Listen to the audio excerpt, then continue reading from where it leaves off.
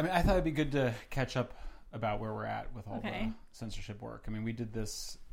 Your piece came out 2 days ago it was like the 5th CTIL files, and this is from the second whistleblower. And I thought what was important about it was that this felt like this particular set of files, of all the Twitter files and the Facebook files, and even the first tranche of CTIL files, the second tranche of CTIL files really delivers a Department of Defense office, I guess you would say. It's the Digital Defense Security? The Defense Digital Service. Defense Digital Service, or DDS. Yeah.